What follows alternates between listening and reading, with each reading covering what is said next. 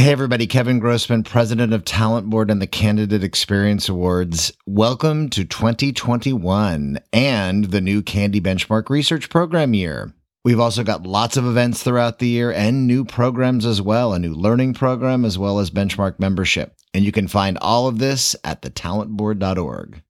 Enjoy the podcast.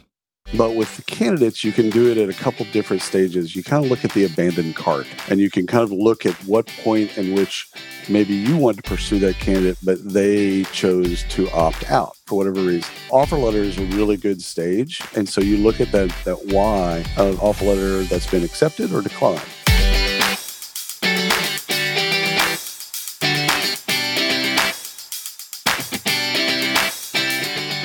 You're listening to the Candy Shop Talk podcast, brought to you by Talent Board and the Candidate Experience Awards Benchmark Research, and hosted by Kevin W. Grossman. Talent Board is the first nonprofit research organization focused on elevating and promoting a quality candidate experience.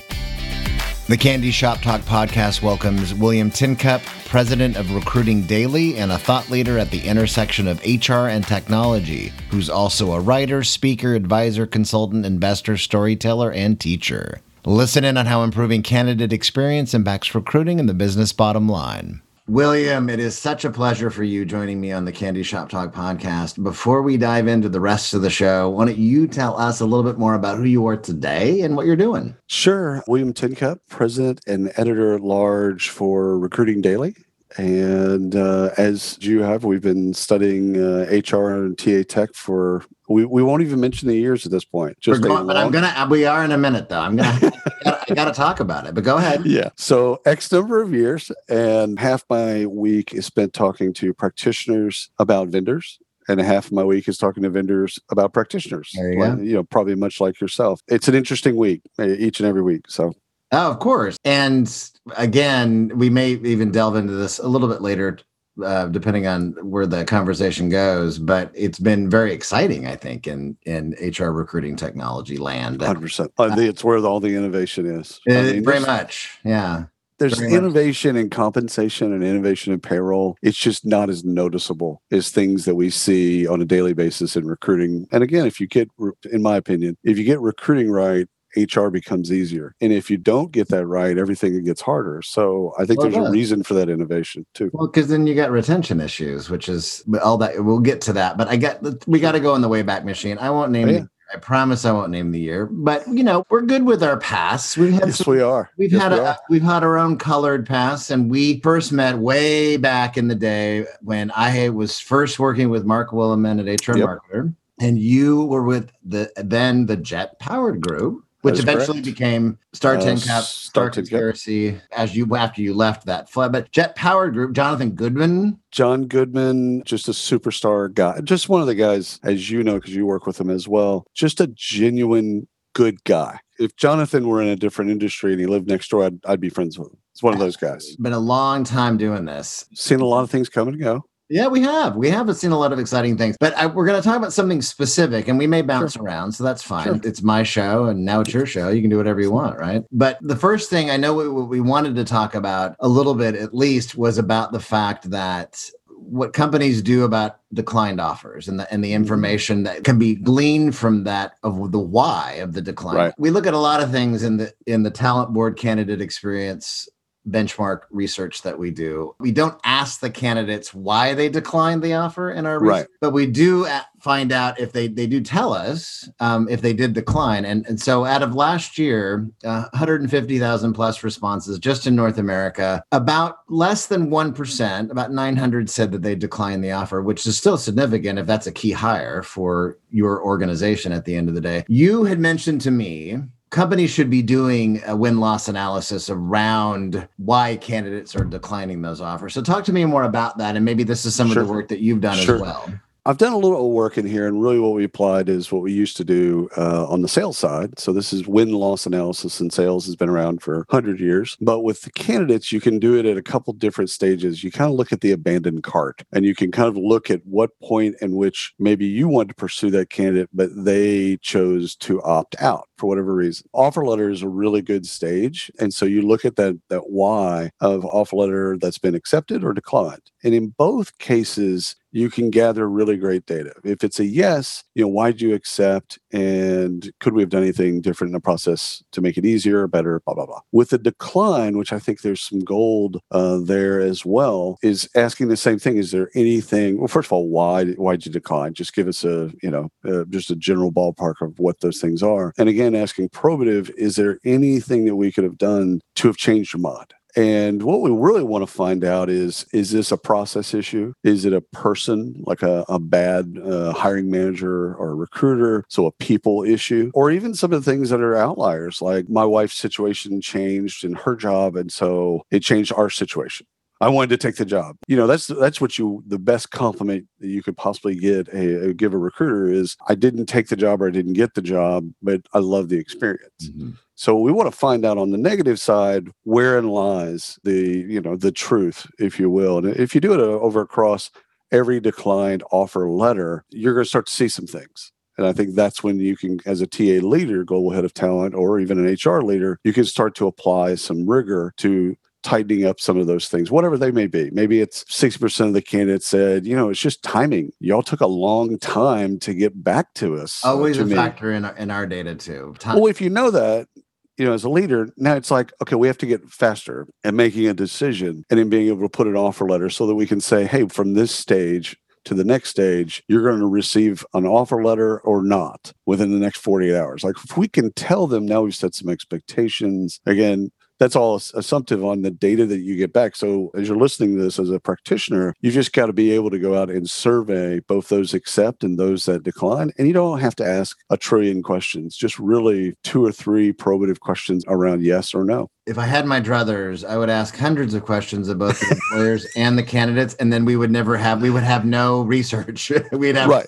maybe one half answered survey overall. We wouldn't get there, but I do know that like our tech partner, our survey partner is Surveil. And I know that you talked to Jason last fall, and I think he was on one of your shows. But one of the things, so survey platforms like that, whether it's Surveil or whatever you use, that you could definitely survey your declined offers and just ask them, again, a few 100%. Questions, what happened? What was the experience like? How would you rate it? On a related note, I do know we ask a lot of questions around the interview experience. And what's interesting is that when we ask the candidates why you withdrew from the process. Now, candidates do that for a variety of reasons, right?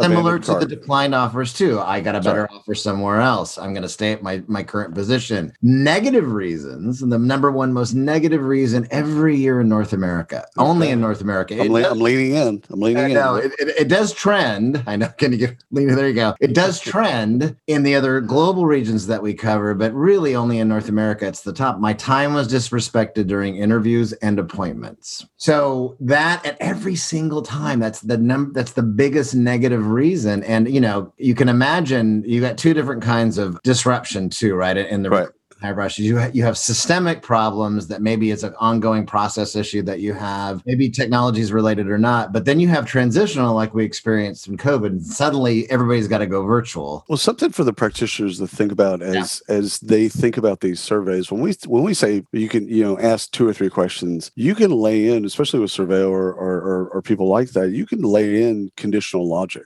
Sure. Oh, exactly. So that if they say, I feel like my time was wasted, and they click that, and then underneath that, it's like by the recruiter, by the hiring manager. Exactly. You can get into the specifics so you know where the problem, and I say problem, where the issues are, and then the treatment of those issues. Like, what do you do now once you have that data? You can't do anything if you don't have the data. And that's a key point that you bring up. And I think that there are more and more organizations I know that you've either worked with or talked with, and that we have over the years at Talent Board and the CandEs, is that, what's that adage about you can only change what you measure? I don't. Right. Something about a black cat. I don't know. I totally lost that one. But no. I But you know what I'm understand. talking about, though. Yes. And being willing, though, to ask. And this is something that actually we find every year still, that there are companies who are wary of asking their candidates, even for anonymous feedback. And That's crazy. It's crazy to me. I agree. It's like I asking agree. customers. Like if you flip that around and you said, Exactly. okay, you're Nordstrom and you're going to ask a customer about their experience, positive experience. It could just their experience and just there is no positive or negative. Just what was your experience? And again, you can do that in an online way with an abandoned cart. Somebody that goes in, clicks some things, and you're like, and then they leave. It's totally appropriate to send them a note and say, notice you left some things in your cart. Is there anything we could have done, et cetera, blah, blah, blah. Why we can't do that, or why we, we're not, there's not an invasion of privacy. And in fact, I think candidates see it as respect. Like, this is a company trying to get better. They're trying to figure out what works and what doesn't. And again, as long as you're not asking them for an hour of their time or something like that, I can't see any logic for not doing surveys of your candidates. Exactly. Our survey only takes 2.5 hours to complete. So no, I'm just kidding. It doesn't take that long. It just takes minutes because we have logic built into ours too. So the candidates only answer as far as they got. But that's interesting. And I think there's a negative sentiment in the foundation no matter what happens, because this is the business of no in recruiting. You're saying no heck of a lot more times than you're saying yes to individuals. Right. So it's going to skew negative. We see it every year in our data. That's just the reality at the end of the day. But the fact of the matter is that to know where a potential breakdown is, and it always comes down to communication. At least we see 100%. It's communication 100%. And expectation setting and so many other things that we find every year. Everybody gets the hate mail still. Recruiters hate mail every day. I hate you. You suck. I mean, but we're thick-skinned talent acquisition pros. And I thought my joke for folks when we're talking about the comments that they get, but you're gonna also get the comments like, you know what, I'm bummed I didn't go any further. I'm bummed I didn't get hired, but you told me what was going to happen next. That's right. There wasn't the black box, which, there wasn't the resume submitted and then nothing happened. If we're in the business as recruiters of rejection management, then we should be good at communicating rejection. Yeah. And again, obviously there's going to be wins and we're going to hire people, but by and large, those are the salmon that make it upstream, and not all the salmon make it up the stream. So we've got to get great at managing rejection and managing the communication and all that, because again, it's just like if there were customers, and just if you flip that and you say candidates are customers, employees are customers, exactly, then all the logic makes sense. It does. But there are, I mean, not only in our Candy community, I mean, there's organizations that, may not even participate in our benchmark research that have been doing continuous feedback for who knows how long. And they're asking, I mean, a lot of the ATSs have that functionality where you can ask, 1, 2, 3, 4, 5 questions about their experience at different points in the process. So this is all stuff that's available, and more companies are doing it, which is good. And I'm shocked that the features are in there and have been in there for years, and people don't turn them on. I know that is a mind blower to me too. That's there, and it's data. You have to also, and I think this is part of the hesitation is not so much, I don't want to hear that negativity from our candidates, and I don't want to know what I don't know. Even though I can tell you this though, William, most of the TA teams that we've worked with over the years, that they're very rarely is the data surprising to them. Right. Of course. Very, very rare. They know. And not just their weaknesses, but their strengths too, of what they are maybe doing well. They have that idea, but having then that data behind them, then they can go, we need to do X, Y, and Z with our process. We need to update our candidate communications. We need to look at our job descriptions. We need to get that dang chatbot going on the career site, whatever that is. I think COVID, Kevin, has created a wonderful opportunity for folks that were on the fence for whatever reason. Agreed.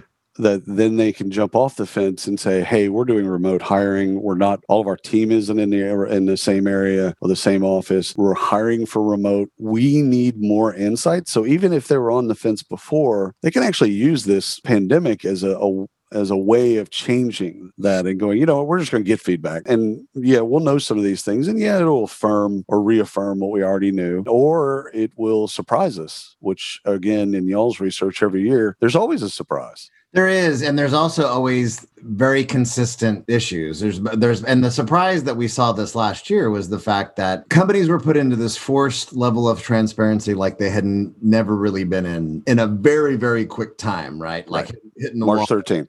Yeah, hitting the wall at 60 miles an hour. My youngest always reminds me that March 13th, 2020 was the last day of school. Friday the 13th for them. But anyway, we did see what's interesting is that not only was there a greater level of empathic communication happening between employers and candidates, but also their own employees, because everybody was trying to figure out what to do and how to move forward. And some industries fared better than others, but there was a higher level of positive sentiment that we were not expecting to see. I hope that stays. I agree. I hope some of it stays too, right? I agree with that. And so we'll see what happens in 2021. We're already starting to gather data for this year. I wanted to make sure that what else are you hearing? What challenges are you hearing with TA teams today as it relates to their processes, their technologies? We can talk about technology too. So what's interesting is all the major TA vendors that you and I love, they went into a place last year where they went in the lab. So the greenhouses and levers and phenoms, all of those folks, they didn't release a lot of new stuff to their clients last year because clients were just trying to figure out how to the business was going to go, whether or not they were going to hire, a lot of all this stuff. So releasing new stuff, even though they were working on it and had been working on it. So in some technology companies, they were going deeper into analytics, and some companies are going deeper into D&I, and in some companies they were going, more into the candidate experience and having making sure that people have a better experience on the front end, as well as for recruiters and hiring managers. So what we're seeing now in February is a release of all of those things that they were cooking up in the lab last year. And so every day there's a new press release of a new thing. And a lot of it's just pent up because now their customers can handle it. Right. Because they feel like they've got a grasp on what's going on and the market's kind of slowly coming back. And now they can handle the consumption of new technology. That's why there's an onslaught of all these press releases with new features and functionality that they didn't just build it last week. They worked on it in September of last year, but they couldn't release it. They chose it wasn't going to benefit their business. Or worse, it would actually detract. It would make customers throw their hands up and not want to work with them. We're consuming a lot of technology, new technologies from established players, and then add in all the new players, the startups that are doing really cool, innovative things too. So if you sit at the desk of a global head of TA, you're dealing with, the business is more stable and you understand kind of the game of remote hiring at a better level. But this technology onslaught is relentless. Yeah, it is. And overwhelming for most, even the geekiest of TA practitioners. And the good and bad news of that is that there's a lot of exciting things that are coming out. And there's actually a lot of, things that added functionality. It wasn't Elon Musk, but it was that makes sense that you added that now. 100%. Every one of the CRMs and ATS all have a maturity model, a hiring maturity model, right? That's good information to understand. If you're at this place, here's what your team should look like. Here are the processes that should be baked, etc. I did a JobBite released a bit. It was a job description grader. Again, something that you and I would have probably thought of 15, 20 years ago. Right, the grader. And it's not new either because there have been some on the market already. That's right. But again, it's one of those things but they made it free. What I liked about this particular bit is they made it free. You could just go as a person, go and cut and copy your job, just drop it in there. But the product inside JobBite is different and will be different. And it'll have more features and functionality. But that's one little bitty tiny thing. And we could pick any vendor and do the exact same thing that Smart Recruiters released a D&I kit. So this is a kit. This is a living, breathing, here's your document and here's a map. You really want to tackle D&I, here are the things that you need to do. That stuff has been being worked on for months. But it's cool to actually see and consume. I just can't help but think that for geeks like you and I, we love that stuff. But if we were working at a desk, we else, had 100 recruiters and they each had 40 recs or some crazy stuff like that, I'm probably not as excited about all this technology. No, right. It's right. I need something that's going to scale and impact quickly. And there's lots of considerations there for that. But, and you've got paradox just added video. Go figure, right? That's cool. I mean, no, it is. I mean, it is cool. I installed a garbage disposal. Right? See, that's did it again the tidal wave of technology. I did. My wife and I did it together, but I did do that, and I know we were joking about that before the podcast. But I do think it is exciting, and there's some very, very cool things. Some of even the newer players, Eightfold, and the list goes on, that and Seek Out, and just exciting things, whether it's targeted sourcing, whether it's communication technology, CRM, even ATSs that have come a long way. Oh yeah, we've seen waves of this. So the cool thing about being in the industry for a long time, it's like waves on a beach. We saw some of the first ATSs come to market, the second ATSs come to market, and just each time they come to market in a different way, and it's better, and it does get better, but it does kind of feel like deja vu, where you've seen a brand new ATS, and you're like, well, is any of that really new?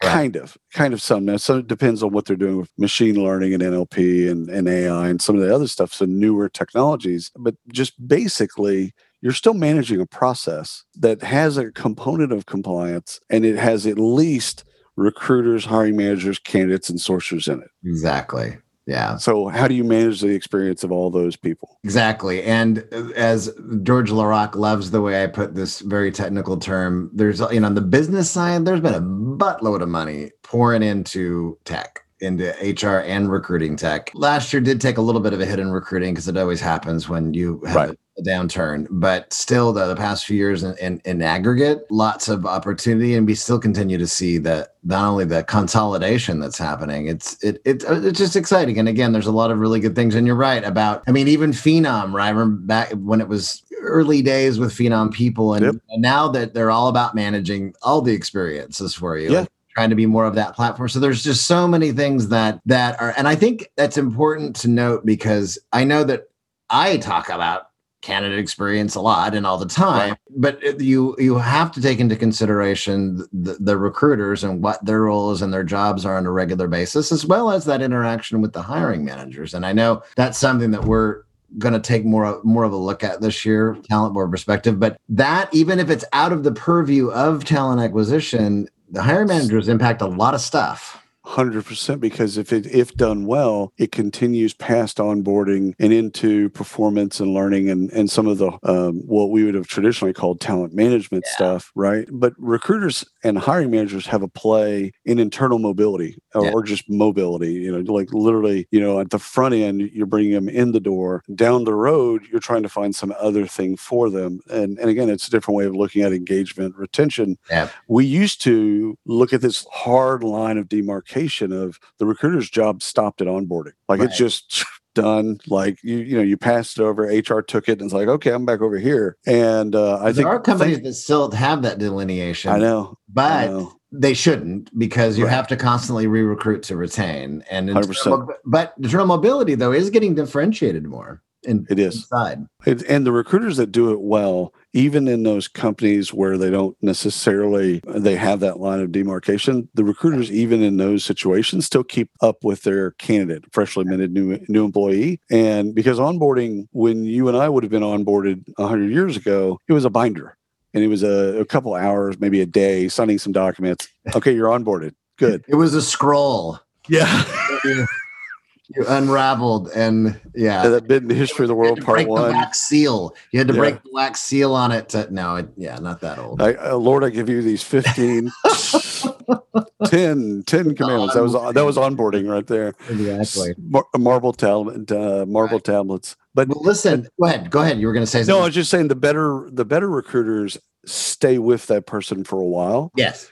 Just to make sure that they believe they made the right decision. They also reaffirm that they made the right decision, and also look for other things. They're looking for, hey, if it's not a fit, but you love the company, let me go find something else for you. They're also looking to fill internal mobility positions. So. Yeah, exactly.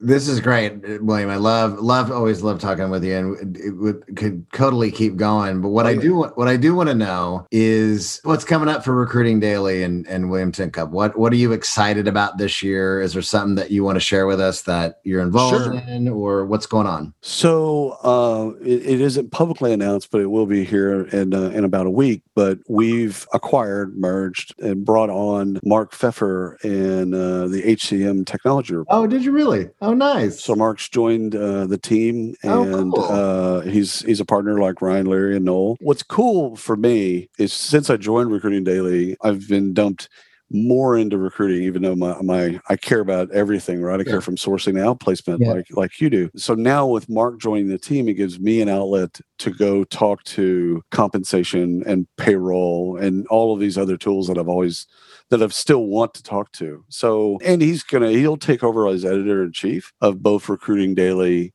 and the HCM technology report. So basically 2 media things kind of coming together, and we'll be able to go across the cycle, the talent cycle of candidate, employee, and alumni. Very cool. We've been working on it for a while, and he's a great, you know him. He's a great guy. He's a very good guy. His strengths are all of our weaknesses. Got it. Like, I don't like to write, and people contact me every day like they do you with press releases about something. I know. And I'll turn it into a podcast, but I don't like to write. Mark loves to write. Exactly. Yeah. So and he's got a journalistic background, which will really help us as well. So really looking forward to the changes that he's going to make and kind of the imprint that he's going to have on both, the HCM technology report, but also for us as well.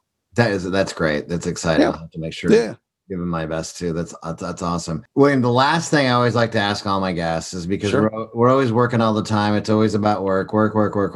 But, and I can probably know some of the answer to this question that I'm about to ask, but what else does William like to do besides work? In a normal situation, it would be, anything related to my kids, right? Sure. So having boys, 11 and 15 respectively, the weekends are filled with going and doing stuff, scouts, whatever. And so, without that, I get to see, I'm not traveling. And so I get to see them more often. And we're not doing those things, but we've turned that into a nightly workout where we go out, in our game room and we work out. And it's kind of a fun bit. It's something my dad never did with me. He made me work out, like go mow the grass workout. That was different. But to get people on a treadmill, and we have a punching dummy and, lifting weights and stuff like that. It's good for them, but it's also good to be around them. From a vice perspective, I have cigars and basically a liquor cabinet to off screen. We have pictures. We have an Instagram channel with those pictures. I love it when my doctors ask me, "Do you smoke?" I'm like, "Nope."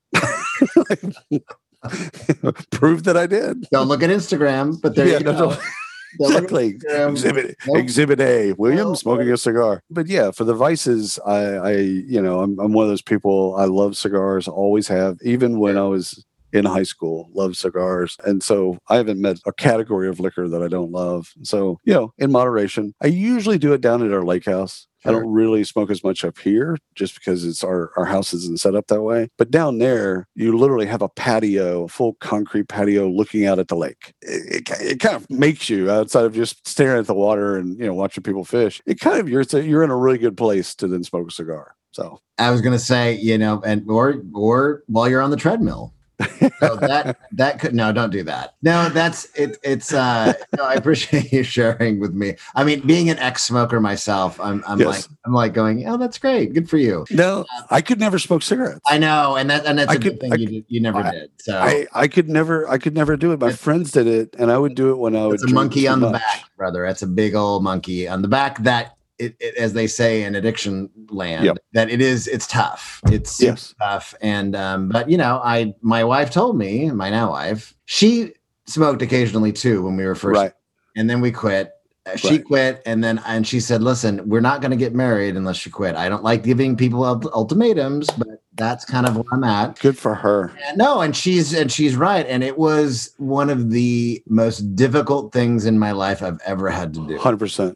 Very, very difficult. But that was 2002 and fast forward to now. And I'm so thankful because all the things we've been doing, but me and my family and my girls, all the time we've been together, like you and your family, it has been great. And we're always active and doing all these things. And so it's super important. But I've heard from folks that have quit smoking, especially if they've smoked for a while, that it's like kicking heroin. It is. It was super tough because it wasn't just the physical Right. addiction part. Well, that's a big part of it too, of course, because it binds like heroin does in your head. Right. But it was the psychological of why and when you smoke. And I mean, listen, if I could have had, like you partake in a cigar with a lovely beverage at your lake house, that's one thing. That's a different bit. Yeah.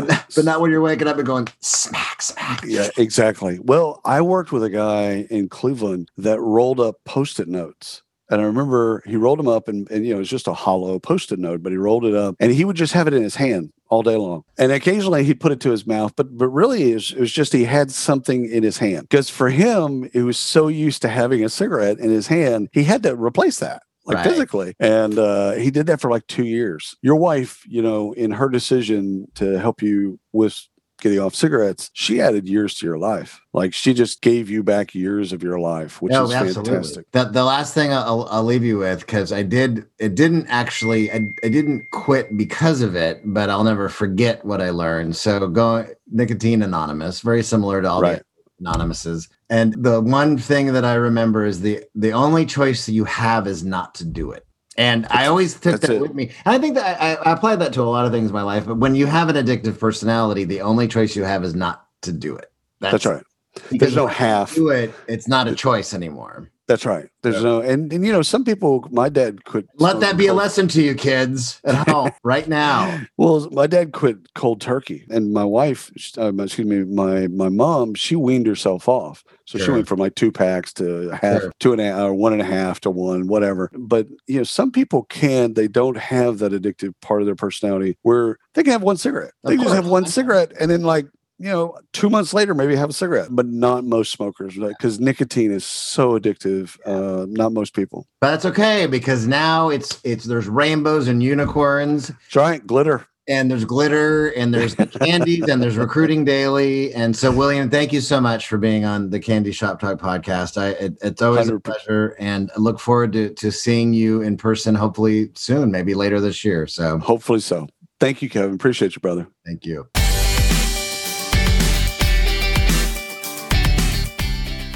Thank you for listening to another episode of the Candy Shop Talk podcast.